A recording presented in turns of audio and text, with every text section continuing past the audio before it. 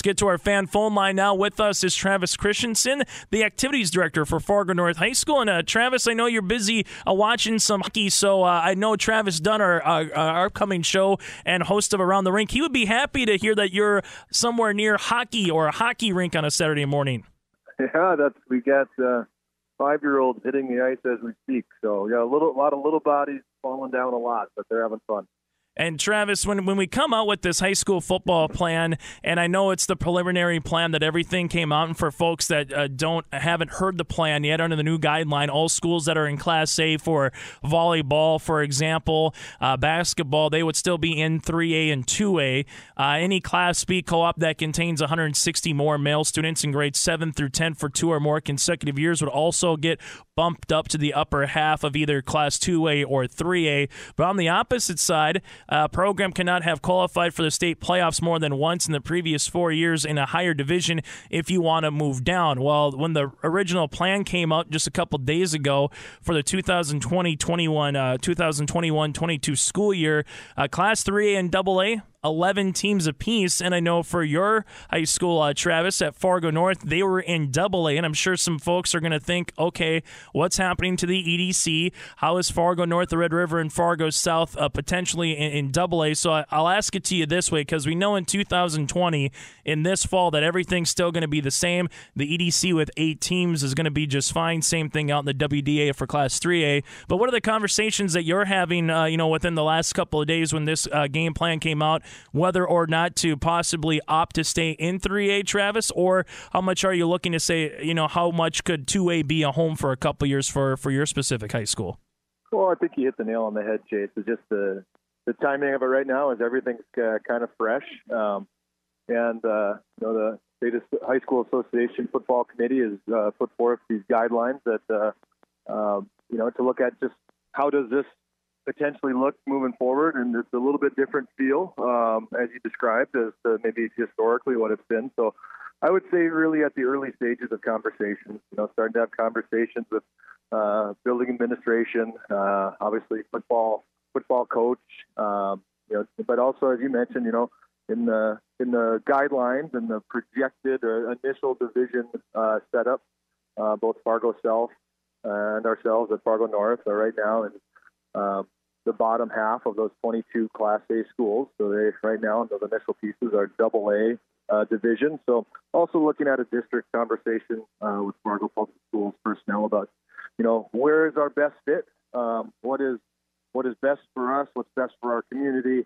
And so really at the initial stages of that, but I think that's going to be very similar to conversations that a lot of schools and a lot of school districts are going to have as we try to look through the proposal and the guidelines that have come out, and again, try to find the best spot for each one of us. And the other thing, too, Travis, this isn't going to be the official stamp and approval of where the teams are at now in 2021 under this plan. I mean, if some team wants to move up like yourself, you can move up to stay in Class 3A, correct? Correct. Yeah, there's, as I understand, and I've looked through and talked with Mr. Rarick a little bit, who's the AD in Glen Forks, and also is on the High School Association board and is heading up the football committee.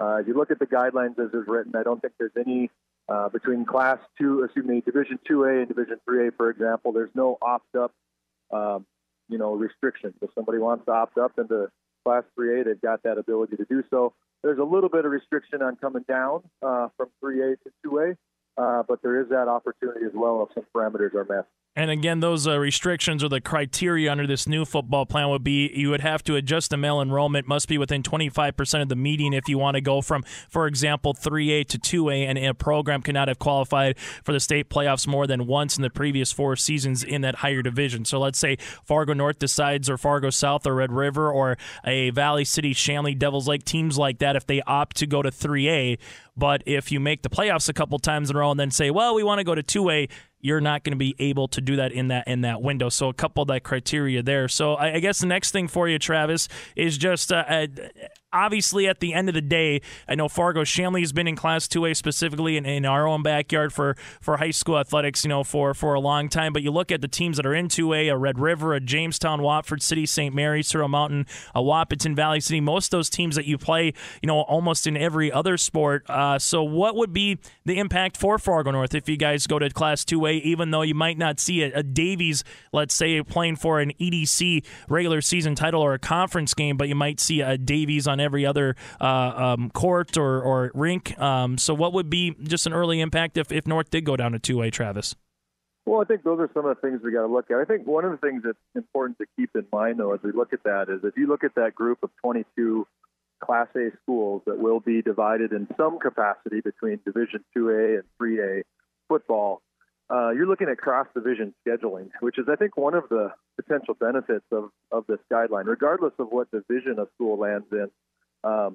If we're in AAA or AA, we're going to have the ability to play all those schools. And our EDC conference, for example, is not going to change. I think there's a piece there where still 7 of your 9 games come from those conference schools. So if we're in 3A, for example, and Red River, who in the initial piece is in a AA division school, they're still going to likely be on our regular season schedule.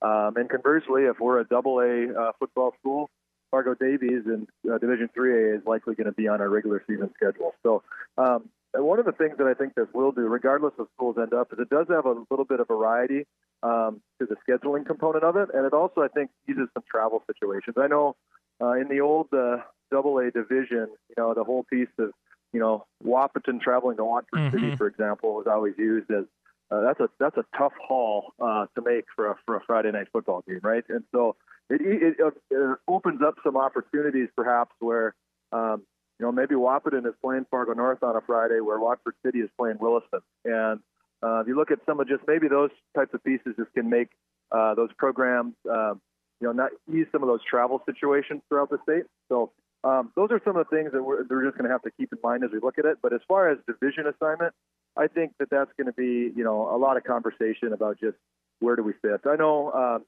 coming up here at the end of March, we have our yearly state AD convention here in Fargo. So I'm sure that'll be on the docket and on the agenda for schools to kind of get a feel of where each other are thinking, and that probably continues on through the summer, I would guess.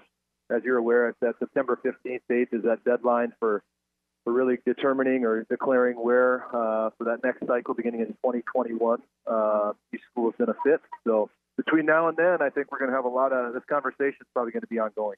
And we're talking with Travis Christensen, again, Fargo North Activities Director, with us for a couple more minutes here, talking about the high school football preliminary plan that came out just a couple days ago that would be in effect for 2021. So everything that was last year will be the same this year for NIMAN, A, AA, and AAA specifically. But when I look at this football plan, Travis, I think the one thing that, if you go 10, 15, 20 years ago, people would say, Fargo North, Fargo South, there's no way they're going to be non-3A, right? They have all the population, they have everybody. Well, when you start adding high schools, whether it's West Fargo, Cheyenne, Fargo Davies, got Horace High coming on the way, now there's a couple more options for kids to go to a different school, and then the school district boundary lines have kind of been changed throughout the years, Travis. Well, yeah, I think that's just the changing demographics of not only the Fargo, West Fargo area, but just the state as a general. I mean, you look at Davies and Cheyenne and the Bismarck Legacy all being new high schools, Horace High in West Fargo coming online here in just a handful of years. And so that growth is great. It adds, that means that we're a growing community and a growing state, and that's what you want. You'd rather it going that way than seeing things restrict. But, yeah, when you look at just kind of historically, both for Fargo North and Fargo South, I mean, as far as just kind of population, that's changed, and so not to say that that's going to be the determining factor of where we end up, but it's just when you look at the population numbers as that football committee has put out projected enrollment, it's interesting to just kind of look at where maybe some assumptions of where schools would be is different from the reality of kind of where their numbers do put them. Travis, when you take a look at this and as you kind of talk over the next couple months and during the summer, and again, I'm sure you're going to be doing your due diligence, talking with everything from administrators to players to coaches to parents, the whole 9 yards before that September 15th deadline. What's the biggest thing, or what are going to be some of the biggest questions that you're going to be asking people of whether or not to stay in 3A or really take a hard look and say, hey, let's give AA maybe a couple years and put our feet in the water there and see if that's the better fit, moving forward in the short term? Well, I think two of the largest factors are going to be what's the best situation for our student athletes in our program, and that doesn't necessarily mean where do we feel we could go win games, where that's most likely to happen. But what that means is where's our best fit? Where are we a best fit for our program? Where are our kids in the best situation that they can be? And then I think the other thing that we probably also have to take into consideration and is what's our community feel, our school feel? You know what I mean? What does that look like? And part of that what's going to be interesting in this process is you look at, as you mentioned, ourselves and Fargo South and Red River, traditional 3A schools that have been in the initial piece in the bottom half of those 22 schools, so potentially Division 2A. There's a group, I would say, of about 6 or 7 schools, with the three of us being part of that. And it's going to be interesting of kind of where that breaks up. Does the whole group go one way, go another way? Is it a split? And that, I think, is going to weigh on our decision as well as just I think it would with all the other respective schools. If there's 7 of those schools, for example, and 6 go one direction, I don't know if one would necessarily want to be in the other spot. Right. So those are some of the conversations that I think that this is going to spur on.